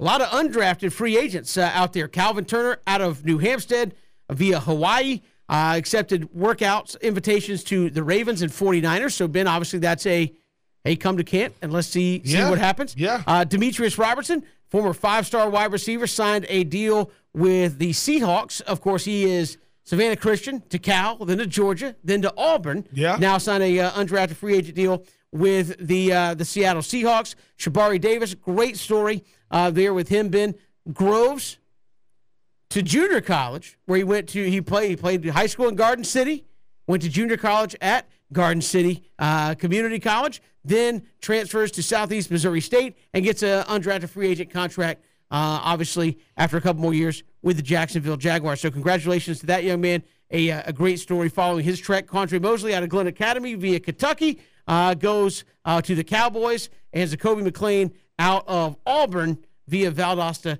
goes to the Ravens as well. So fast and furious, Ben, and that's one of those things we've heard about. More and more as the draft gets, more and more coverage, people will say, well, why don't you want to go in the 7th round? Well, if I'm an undrafted free agent, I can go where I want. I can pick my franchise to try to catch on. And we got someone saying, shout out to Georgia Southern's Darrell Baker Jr., undrafted free agent deal with the Arizona Cardinals. Congratulations to that young man. But Ben, speak to that freedom. Obviously, you were a drafted player, but free agent-wise, you were able to move around. What about these guys that go 6th, 7th round versus, there's the prestige of being drafted. Yes. Obviously. But if you're that late in a draft, is there some thought of, hey, if I'm undrafted, I can actually pick the situation I think might be best for me to give it a shot? Yeah, I do think having some freedom is always a good thing. Look, the goal is always to get drafted, as you mentioned, Kevin. But if I'm a fringe player, if I'm gonna be a late 7th round pick compared to being a guy that, because I will say this, well, people ain't watching. Some of these undrafted free agents are getting some nice signing bonuses because some of these guys are getting rewarded for the type of players they were. Some of these organizations are very, very, very, very surprised that some of these guys are going undrafted. But look, shout out to all of these guys though. I'm just saying, Myjai Sanders, a guy that we seen Kevin 4 years ago at his sign today, goes off to Cincinnati. You talk about Kevin Harris, led the SEC in rushing a couple of years ago, 6th round draft pick. Going to the Patriots, Demetrius Robertson, as you mentioned. Go to Cal, to Georgia, to Auburn. Now undrafted free agent going to Seattle. You talk about Shabari Davis. I'm happy for every last one of those guys, Kevin, because this is the thing. The draft means opportunity. That's all it means. Anybody outside of, I want to say, maybe the first 3 rounds, right? So from 4th round to 7th round, you're gonna have to really go out there and compete for a starting job. Well, not even for a starting job, but job period. Yeah, for a job period. Because I think what we get the thing about the draft that we don't do is we don't do a follow up. So you got 250-some guys drafted, a bunch of free agents, opening day. How many guys are on opening day rosters? And not even necessarily the 40-something, the 46 that dress. Or did you make the 53? Did you make the practice squad? You're going to be surprised because people will go, wait a minute, you telling me they'll give somebody a signing bonus and let them go? Yeah, they saying congratulations. This is what They do it all the time. Mike Davis was on a 2-year deal, played one of them, and the Falcons said, see you later. Exactly. So I will say that every last one of these guys have a unique opportunity. Kevin, a lot of these guys, we talking about the Kevin Harris's, these are guys you not just watch at South Carolina, guys you covered in high school. So you really covered them from high school to college to pro. And I think that we talk about the 912 and just how many guys come from this area. It's unique. You talking about Tariq Carpenter. You talking from Long County, goes to Green Bay. Coming from Georgia Tech. So I just know how prestigious it is because just know this: For every guy that hears his name call or somebody call his phone, it's a bunch of guys that don't. The draft came and went. Undrafted, drafted or not, they're saying, hey, man, they're talking to USFL coaches, XFL coaches, Canadian Football League coaches. So I just think that when you Arena League coaches, because having more variety, the NFL is the creme de la creme. I'm not taking that away. But it's a very, very small window of opportunity that comes with. So people go, I thought he was going to get you. No, to go and undrafted free agent, sometimes I want to see how it looks. I want to get in the camp. I want to go to these facilities. I want to see these colors. I want to shake hands with these owners and these GMs and these presidents and these head coaches, assistant coaches. Because, Kevin, sometimes you got to see it. Like, the thing about sports is this. You can lie to a bunch of people. You take your behind out there and see it, and you come back, and your wife or your girlfriend or your mom and dad go, how was it? You going, look at me. I ain't going to make it. Why? and that's just being honest, because I will say this. I played with a lot of guys that didn't make it in the league, but they said, Troop, I can appreciate walking away if I've had a chance to experience it. Because certain guys, man, like I said, man, it's a very, very hard. It's like trying to get caught up in the majors in baseball. You talking about rare. 30 times 25, 26. What is that? When you got, the Savannah Bananas and the Jumbo Shrimp and the Green Jackets and all these. So I will say this, fellas, if you don't make it on the team but you only get to go to camp, congratulations to you regardless, because there are a bunch of players who won't even get a chance to say they got a chance to do that. Yeah, and again, good luck to those guys. Absolutely, again, absolutely. If you got the undrafted free agent status, you're getting a chance to go out there and show what you can do and see if you can stick there through the process. So congratulations to those guys. And again, good to see Southeast Georgia represented there on draft weekend. We've got more to come here. It's 3 and Out. Hit us up with your thoughts. Falcons fans, your thoughts on the draft. How do you think Terry Fontenot and company did maneuver through this thing? 912-342-7184. More to come here on this Monday afternoon. Ben, we've talked a lot of draft on the show. I wanted to get your thoughts about Malik Willis going to your Tennessee Titans, because we talked about, guys sliding to Kobe Dean. Malik Willis was regarded by, I don't know how many, but at least a fair amount of people as the number one quarterback on the board. He goes in the 3rd round. How surprising was that, and how do you think he fits the bill there in Tennessee? I would assume Ryan Tannehill's days might be coming to a close, maybe not this year, but soon in Tennessee if you go quarterback there. And a guy that I think if you're Tennessee, you're probably putting the same memo out that the Falcons were. Hey, we think we got a 1st round guy in the 3rd round. Well, you still took him in the 3rd round. What's kind of your thoughts there? I mean, I like the pick. I think it's going to be a good fit. I think sometimes, Kevin, is the power of the hype train known as all these sports networks. All we saw was Malik Willis, right? Sometimes it's not so much where you got picked, but where you landed. He's in Tennessee. And let's just go ahead and call it what it is. Tennessee, right, they tolerate Ryan Tannehill. They do not celebrate him. What does Malik Willis have at his disposal? He has a good defense. Check. He's in a city like Nashville to where, Kevin, while they're in the National Football League, it's not a big market city. So he can just go and develop. It's not like New York or LA to everything you do is so scrutinized. No, it's fine. I was up there even though the city is much different now. He has arguably the best running back in football to hand the ball off. He has one of the best offensive lines. He gets a 1st-round pick of Treylon Burks out of Arkansas that they could develop together. He's in the AFC South that they are miles away the best team in the AFC South. Even with Matty Ice going to the Colts, and even with, I don't even know who in the hell Houston got. I mean, I think, I know they got Damian Pierce and Derek Stingley Jr., but that's a cornerback and a running back. They got to have a quarterback. And then you talk about Jacksonville. So I believe Malik Willis landed in a good spot because Ryan Tannehill needs to know that the clock is ticking for him. He needs to know that, hey, man, we tired of saying you all right. We tired of saying we can't. Because think about this, Kevin. This is what really sealed it for Ryan Tannehill. Playoffs, best record in the AFC. You get Derrick Henry back. You know he's not going to be at 100%. The first play after the thing, throw a pick. First play after kickoff. So Malik Willis, nice spot, good city. Go out there and compete. Might have a chance to start this year. We'll talk more draft coming up in the final hour of the program. Also leading you up to Braves and Mets. Big 3 days here for Atlanta. 4 games in 3 days with the Mets.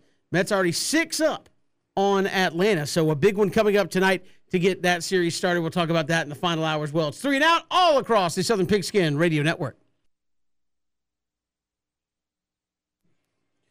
Final hour of the show here on this Monday as we count you down towards Braves and Mets starting a big series here tonight and a doubleheader tomorrow and a day game on Wednesday. So 4 games in 3 days. Got to figure out a way to get some dubs here if you're the Braves. We'll get to that coming up in just a little bit. But coming off the draft bin, a big weekend there as the Falcons and Jags. We've seen everything from A through F for the Falcons. You know, the same you'll see for Jacksonville and every other team out there. They couldn't draft anybody right.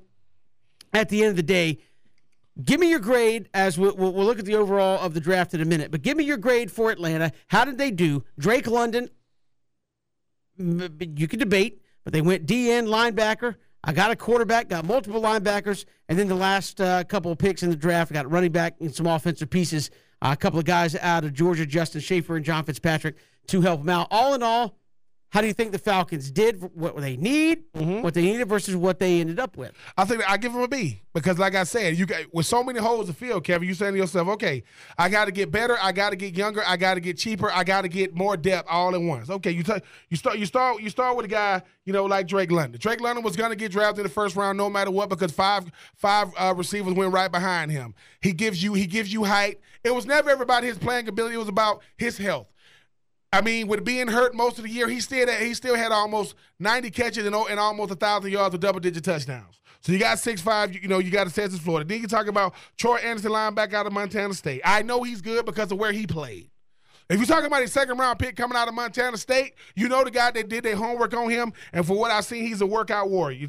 You talk about Desmond Ridder. Now you got your quarterback. You got a guy that had a first-round grade that burst onto the scene the last couple of years, Kevin, played in the college football playoff, played Georgia in the Peach Bowl a year before, and was able to go out there and play extremely well. So I think you added depth with a guy behind Marcus Mariota. I mean, then you start talking about the fact that you get the D'Angelo Malone, linebacker from Western Kentucky. Look, you want to be able to have the linebacker position is extremely important, but they have to be versatile. It should be LB/OLB. They got to be able to be versatile, rush the passer, stop the run, steal the edge, and I think you added that with that. Now, we just seen today Mike Davis got released by the team, starting running back. You talking about, Tyler Algier, running back out of BYU. It's not sexy. I get it. But quality depth, right? Quality depth. Devonta Freeman was a late-round pick when he got drafted to the Falcons. You saw what he was able to become before he left. Then you start talking about 2 Georgia boys. You talk about Justin Schaefer. You talk about John Fitzpatrick, Justin Schaefer. If you play offensive line at Georgia, you are interchangeable. I can play guard. I can potentially play center. I can bump over to the tackle if need be. And obviously, John Fitzpatrick adds some depth to a guy like Kyle Pitts, for which we know what he can do catching the ball. So I give it a B, Kevin, because at the end of the day, let's call it what it is. It's the Falcons. It wouldn't have mattered what the Falcons got. People gonna say, "Oh my God!" Well, I understand that. Yeah. But I will say, think about it, Kevin. They needed a quarterback. You got a quarterback that's supposed to have a first-round grade. You just got him in the 3rd round. That's depth. You said, what did they do with those two second rounds? 2 third rounds. You added a quarterback and you added some linebackers. So what they did in free agency, they went with offense. Tate, you talk about Cordell Patterson, was able to bring him back. You added some depth there. When you talk about, they say, okay, what needs to be developed? The defense. All right. So in free agency, you got Casey Hayward, you got Teez Tabor, you got Lorenzo Carter. What you give them? You give them other linebackers. Deion Jones, we've been saying this.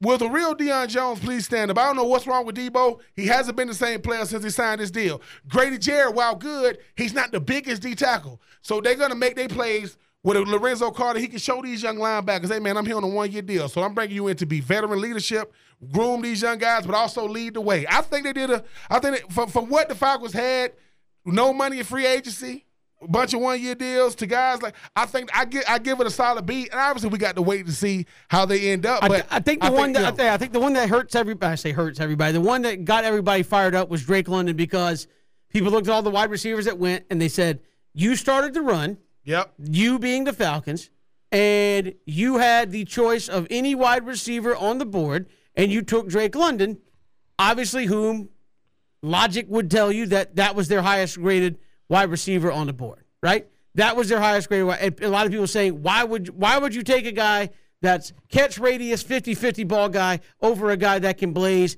and run routes and get open? I think that's how they're going to, and again, everybody's judged on their first round pick. I think that's how people are going to look at this one and say, Drake London, hopefully you work out, and probably if you're a Falcons fan, you really want to look at that second pick, Ibikite out of Penn State, and you really hope that guy can play. Oh yeah, another player that was a late first, early second round grade on him. Absolutely. Go to over to Jacksonville. They had a number of picks. Now they used their picks to move around a little bit. They bumped up, got Devin Lloyd back in the first round. What do you give them top to bottom grade on how they did? Obviously, a team that won 3 games. Their stated goals. Trent Baalke, we are not drafting number 1 again while I'm here. Doug Peters, we should not be drafting number 1 again. Did they do enough in the draft to help them get away from that? No, I would say no. And it starts at the top. Look, I like Travon Walker. Travon Walker probably has the biggest upside in the draft. Travon Walker is probably the most freakishly gifted athlete in the draft. Travon Walker is the first number 1 overall pick that did not make an all-conference team, did not make an all-American team. When you go and check out his stats, it says this: freshman all-ACC, national champion.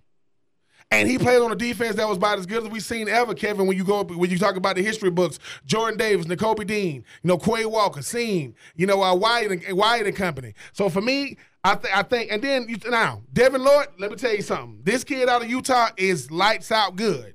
This kid's good. How do I know? They drafted back up into the first to get him. They wanted to be able to get him. Now, Luke Fortner, from Kentucky, good pick. Really, really good pick. On an offensive line, Kevin, that we were saying, look, Cam Robinson, you re-signed him, to a 1-year deal. They're trying to work out a long-term deal. They did get a long-term deal. Then you talk about a guy, you'll see what you got at Juwan. Juwan Taylor coming out of Florida because he was kind of in and out of the lineup. But you got a guy that's versatile. Now, Ted Muma.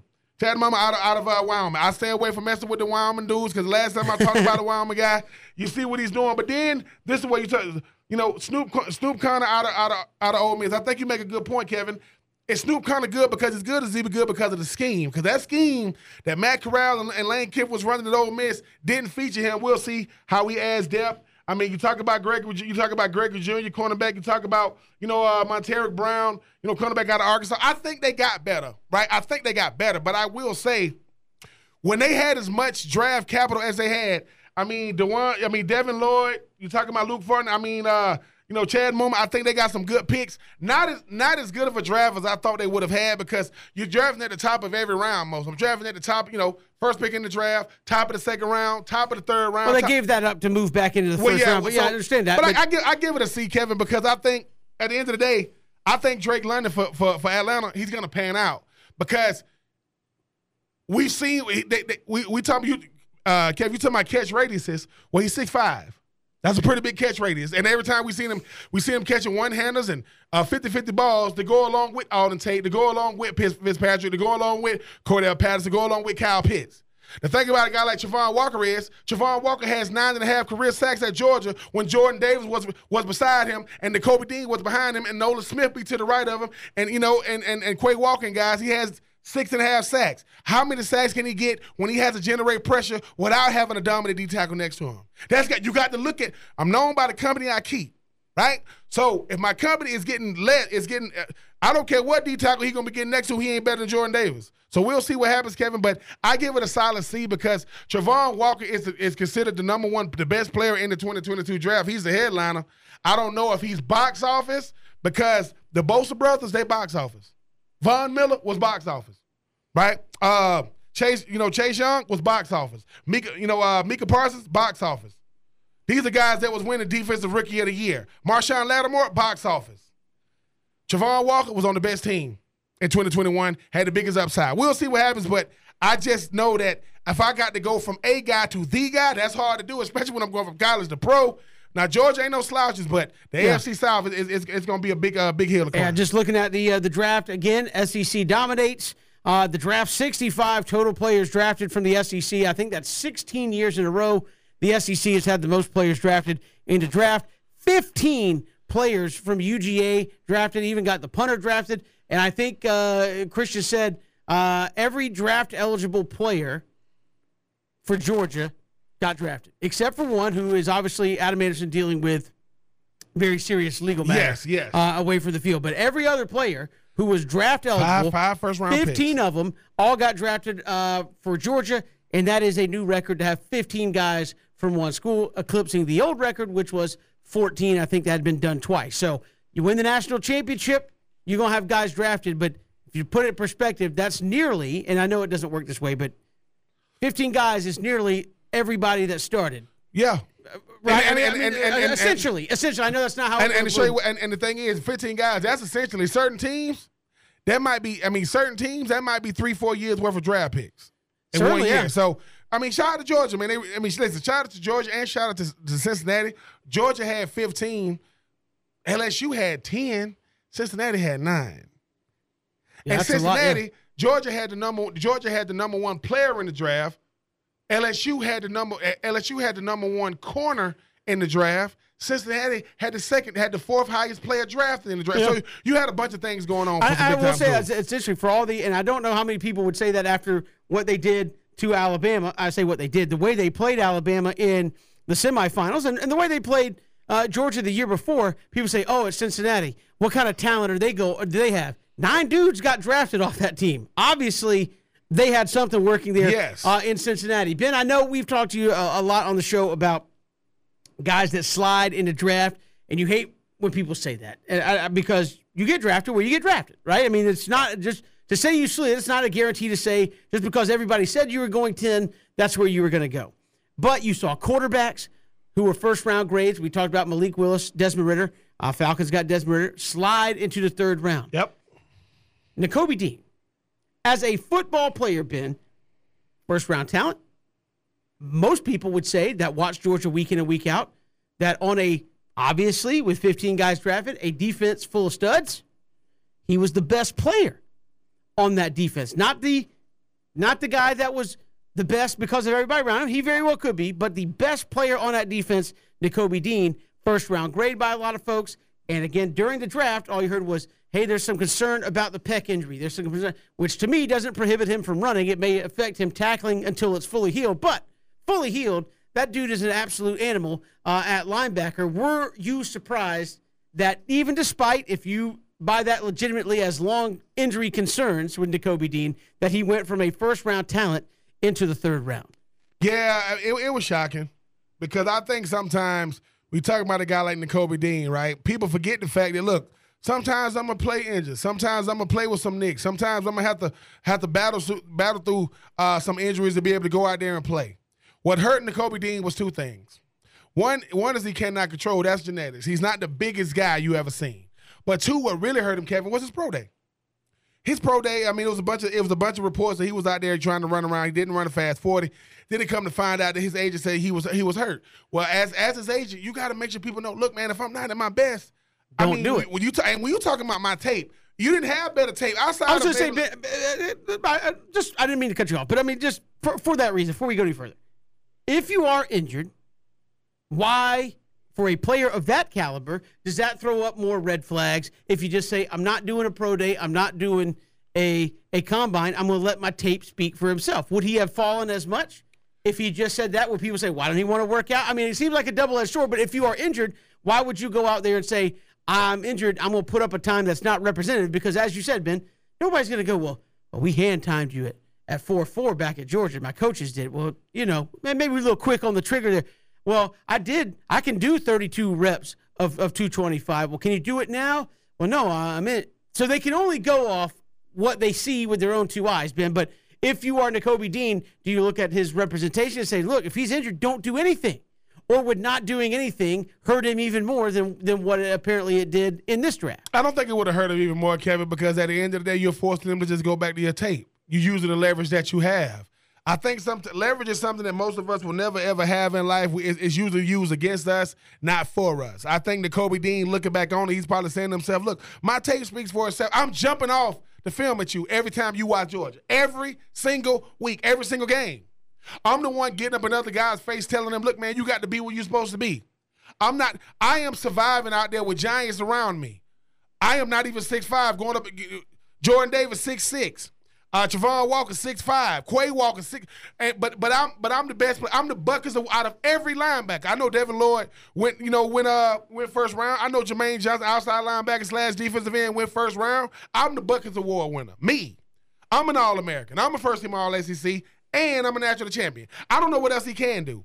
I think sometimes a guy like Nakobe Dean possesses. It's kind of like Malik Willis. I don't like the fact that I went third round, but I couldn't have landed in a better spot. I am in Philly, to where I am probably going to start, right behind Jordan Davis, right behind Fletcher Cox, with Darius Slay on the outside. He landed on incredible defense. This is the thing. I get it. Everybody wants to go as high as they can to make as much money as they can. You don't retire off your first. You don't retire, or you don't. The generational wealth usually comes with your second contract. That's where your generational wealth really comes. I'm not saying that you ain't getting big time money, but what I'm telling Nakobe Dean is, he came to Georgia because they showed him a film of Roquan Smith, and that kid Roquan Smith went first round. Roquan Smith don't got the hardware that he had coming out of college as far as like the national championship. Nakobe Dean is 5'11", about 220, 225. He is a heat-seeking missile. When he hits you, you go the other way. This kid, he has it all. So I think he used it as motivation. It was shocking, Kevin. And just like the quarterbacks with Nakobe, because what it is we get a front row seat with Georgia every week, whether you root for Georgia or not. They are going to be prime time on either SEC Network, ESPN, the game of the week, what may have you. Nakobe Dean, arguably, I can say this, the best player for Georgia in 2022 was probably Nakobe Dean. Right? That's taking nothing away from Brock Bowers. That's taking nothing away from Jordan Davis. That's taking nothing away from Quay Walker. That's taking nothing away from Nolan Smith or Stetson Bennett. If you take Nakobe Dean off that defense, they are totally different. Totally. So it was shocking, but it happens every year. But, Kevin, we're going to look back 4 years from now, and we're going to be saying to ourselves, look, man. I mean, if that dude makes, and again, I know you don't. If he makes Pro Bowls and all that out of the third round, and you're saying he had a first round, that could end up being the steal of the draft, all because of a torn pec, which I'm not shaking off as nothing, but I would be more concerned if it was a defensive lineman, offensive lineman, where so much of your game is pushing and pulling and getting guys on you and off of you. I don't know if that's necessarily as much of his game as it is go get him and bring him down. And when that heals, how much does that affect his game? I know Christian said, well, there was a Labrum deal and all that. I get it. Did that affect his gameplay at all last year? Did that affect what you were seeing on the tape?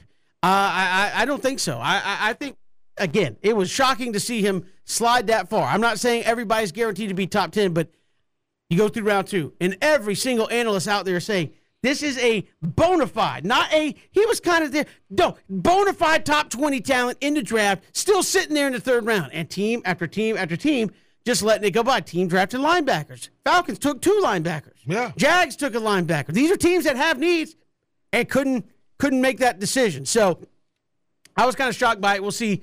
Certainly if you're the Falcons or Jags, you got the Eagles on the schedule. You don't want to be in that post-game press conference going, hey, Nakobe Dean had 12 tackles on you today. Oh, yeah, well. Falcons drafted 3 linebackers. None of them Nakobe Dean. I just think that sometimes, though, Kevin, that's another reason why you're watching the draft, right, to see guys is going to slip. And you start asking yourself, but look, if he did all he did and he had a torn pec and he had these injuries, that makes it even more reason why I want to bring him in. You played that well? Injured? Yeah, I'm not coming out. All right. I'm not, listen, I don't place too much of a stock when it comes to these combines, because at the end of the day, if you could play, you could play. And if you watch 2021 Georgia, Nakobe Dean was everywhere for that defense. He's going to be on that tape real quick. We've got more to come. Falcons draft. They've made some moves post-draft as well, but where some of these guys fit in terms of making an immediate impact. We'll talk about it next. This is 3 and Out, Southern Pigskin Radio Network.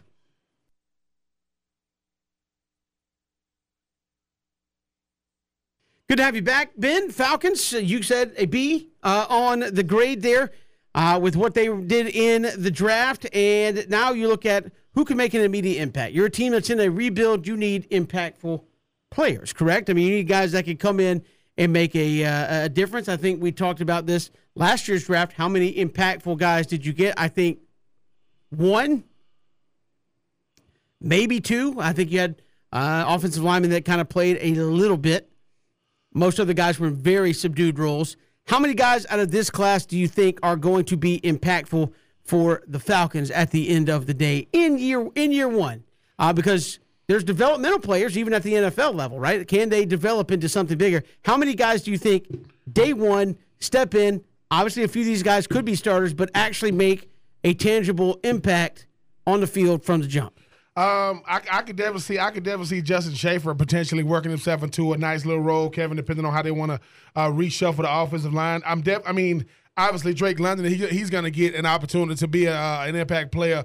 Really, but do you think he will be that? I think he will. I think he will be impactful because the whole thing, and obviously every last one of these linebackers. I mean, Arnold, you know what I'm saying? I can't even say it. Ebikiti. I'm gonna make sure I get that thing right. Troy Anderson as well as D'Angelo Malone, because I think what they're trying to do is they realize that they're trying to generate pass rush through linebackers more than defensive ends. So I want to have guys that are interchangeable. So I think all three of the linebackers get a chance to be impactful players because they are definitely trying to get younger. Drake London, to me, is going to have a chance to be the biggest impact player because you look at Kyle Pitts last year, right? They were trying to show that, look, Kyle Pitts wasn't supposed to be the best receiver. We just didn't have much else. Like, we just didn't have it. So you think about a guy like Drake London. Kyle Pitts is obviously going to get a lot of attention. Cordell Patterson is going to be on the field at the same time as him. They're going to try to find a way to get Alden Tate and Drake London on there. You're going to find a way. Because one thing they're going to do, Kevin, with a guy like Drake London is they're going to throw him the ball, whether he's open or not. I have to see what I have in you. Every time I see you in college, you make a contested catches. Every time I see you in college, you're winning the 50-50 balls. And, something we talked about earlier, the red zone. The thing about the Falcons is they can move the ball in between the 20s. Get past them 20s in the fringe zone, in the green zone, in the red zone, they get real stagnant. Well, Kevin, think about that. And Kyle Pitts was no impact in that area last year. Kyle Pitts has never scored a touchdown that mattered in the regular season in the National Football League. He scored in London, and he scored in the Pro Bowl. Now, you got Kyle Pitts in the red zone. You got Drake London in the red zone. You got Cordell Patterson in the red zone. You got Alden Tate in the red zone. That's 6'4", 6'5", 6'6", and 6'2". I'm sorry, Marcus Mariota. And you got Marcus Mariota, that's a dual-threat quarterback. I think, Kevin, the thing is Drake London can help generate points because either who you going to double? Are you going to try to take away Cordell? You're going to take away Kyle? Or you're going to try to take away Drake? Can't double everybody. When you talk about those linebackers, right? You got three linebackers that can play in the scheme that's going to get groomed by Deion Jones, going to get groomed by Lorenzo Carter. They got a chance. And obviously, we think about Justin Schaefer. The offensive line for the Falcons. It was hard to watch last year sometimes. And I know Tyler Algier, he got a chance because Kevin, 32 teams in the league. Georgia was ranked 32. Atlanta was ranked 32 in rushing. That means Mike Davis, who just got let go, had a whopping 503 yards in 17 games, and he was a starter. So I think that Tyler Algier can definitely be an impact player. Justin Schaefer can be an impact player. Hey, John Fitzpatrick can be an impact player because Hayden Hurst has moved on. He's definitely going to be a backup, to a guy like Kyle Pitts. So lo and behold, Kevin, you could be looking at. I'm looking at this list. What 1, 2, 3, 4, 5, 6, 7 guys could potentially be impact players next year for a team that's still trying to, 1, find his offensive identity, and 2, try to find a way to get off the field on third down. Football is about getting off the field on third down if you're on defense,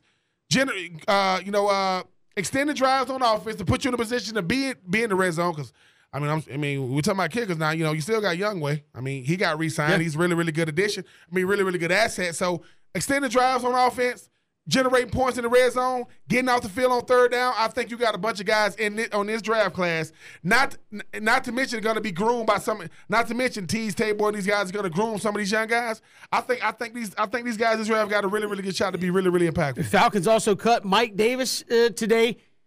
So much was made about Arthur Smith. And maybe fairly or unfairly, because when you were in Tennessee, you obviously had a dude that is like that he was made in a lab. Like, you don't find running backs that look like that, right? No, if you did, everybody would get him a Derrick Henry, number 22, and just say, yeah, we're going to have that as our running back as well. So you just don't get that. And people said, oh, Arthur Smith likes to run the ball. And then you get Mike Davis. And I tell you, Ben, I showed you a picture somebody had of Mike Davis earlier today, and it's like, if you were a college football recruiter, maybe look what our running back looks like. He's got thighs like a Mack truck and, huge arms. That's our running back. Unfortunately, he did not produce in that manner. And Cordell Patterson, who is a wide receiver, hybrid running back, whatever, Swiss Army knife guy, was the leading rusher on the team. Then you go out, you get a running back in the draft, and a couple of days after the draft is over, Mike Davis is now looking for a job. Can this team actually be a team that can run the football, Ben? And again, too many things on this team, you say they have nowhere to go but up. We talked earlier with, Home Team Brain League, said the Falcons were dead last in running the football. We know what else they were dead last in? They were dead last in rushing the quarterback, pressures, hurries, all those statistics that really matter. So you can't run a football, which means you can't maintain possession, more likely. You keep the clock moving and move the chains. You can't, think about this, Ben. So you can't run the ball. You can't score in the red zone very well. And you can't get after the quarterback at all. Dead last in the National Football League. Nowhere to go but up. But those are, you and I were joking about this. You put all that out there and you go, how in the world did the Falcons win as many games as they did? Yep. Can't run, can't rush the quarterback, can't pressure the quarterback, and you're horrible in the red zone. And you weren't picking number one? Come on. Matt Ryan did a heck of a job salvaging something, I guess. And maybe that's credit goes to Arthur Smith and say, hey, you made a little chicken salad out of something there, buddy. Yeah. What can they do with this group without Matt Ryan? And again, you cut Mike Davis. Do you have a feel for what Arthur Smith wants to be? Because it seems like everybody's trying to pigeonhole him and saying, I want to be the Tennessee Titans. Yeah. And, that's not what they were in any stretch of the imagination. I think what they want to be on offense, Kevin, is they want to be teams that run the football, the complementary football, running the football, and they want to get guys on the perimeter that are big. They want big guys. It's like they say, what kind of receiver do we want? We want big, tall, lean, fast receivers. We want 6'4", 6'5", 6'6", 6'2". All right, that's height. Right? So what I lack in athleticism, I make up in height, wingspan, and catch radius. Right? What do you want to be in the running game? I want to be, there. I want to actually be there to be able to say, if it's 31, we can get it to extend drives. Right? We can run the ball on first down to make up manageable second and third downs. Not, man, we just running the ball on first down and then we behind the chains now on second and third. If you are on defense, you're trying to say we can get off the field on third down.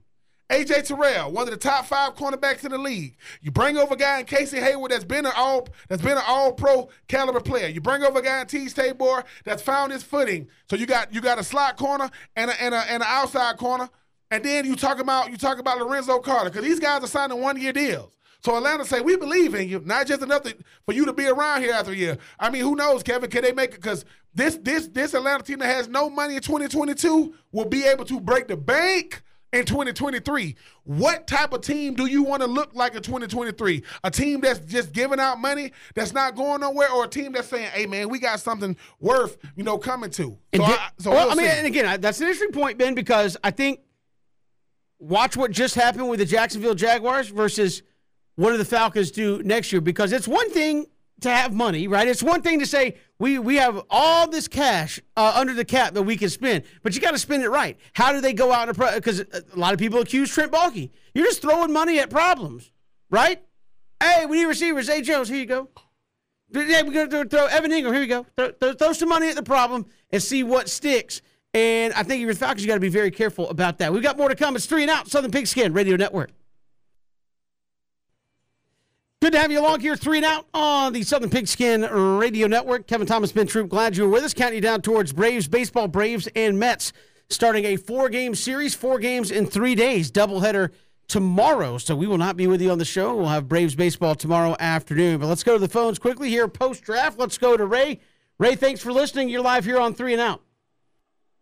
Hey, guys. How y'all? Doing good. Good.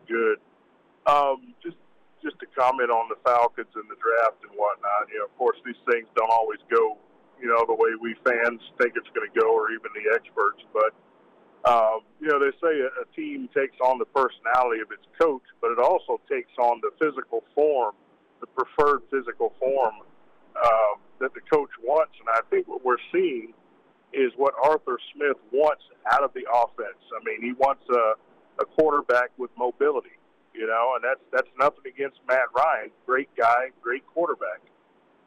But this is what Arthur Smith prefers. You sign Mariota, and then you get Desmond Ridder. You know, if he wanted a guy to just stand in the pocket, he's got an arm on him, he could have waited even later and taken Carson Strong, but that's not what he did. When you look at the receiver group and everything, and Ben laid it out really well, all your skill positions on offense, these guys got size. And I think what it is Arthur Smith is going to go, you know what, we may or may not be the fastest, but we're going to come at you with this size and this physicality. You are going to work every single time. And it is, in my opinion, it is easier to add speed later than it is to add size and physicality later. You're either physical and big up front right off the jump, and that's what you're building, or you're not. And for the longest time, the Falcons have not been. You know, you had a guy like Justin Shaver. Yeah, he's a late-round pick, but guess what? That guy's a mauler in the run game. Does his pass pro need help? Sure, but guess what? You got a mobile quarterback, and you got big weapons, which means who's getting jammed at the line of scrimmage? Tell me, which one of these guys are you going to jam at the line of scrimmage? So they're going to beat you up all the way down the field. That's controlling possession, controlling clock, and controlling you, because when the fourth quarter comes, you know, are you gassed from jamming some 180-pound wide receiver at the line, or are you gassed from dealing with a guy that's 6'5", 6'6", 220, 230, who's been beating you up all game long? And Ray, I mean, even to your point, when you think about a team like Atlanta, right? I mean, I think sometimes we don't appreciate, what was there. Matty Ice, he plugged a lot of holes because he was asked to be incredibly efficient since the time he got there. 14 years later, all right. I mean, it's because he's a cap casualty. But you talk about a guy, Marcus Mariota, who's mobile. Talk about a guy in Kyle Pitts who's proven to be very, very reliable. You talk about Cordell Patterson, his best year in the NFL was in 2021. You add Alden Tate, 6'5". You add Drake London, 6'4", 6'5". You add a Fitzpatrick, a backup tight end. You got a chance to be really, really good and really, really young, which I think is going to be very, very, very, very apparent for the eventual quarterback who could be in the building with a guy named Desmond Ridder. Oh, absolutely. And guess what? All of these guys are going to block. They're all going to block. That just makes you a physical team right there. Absolutely. Hey, Ray, we appreciate the phone call. Thanks so much. Yes, sir.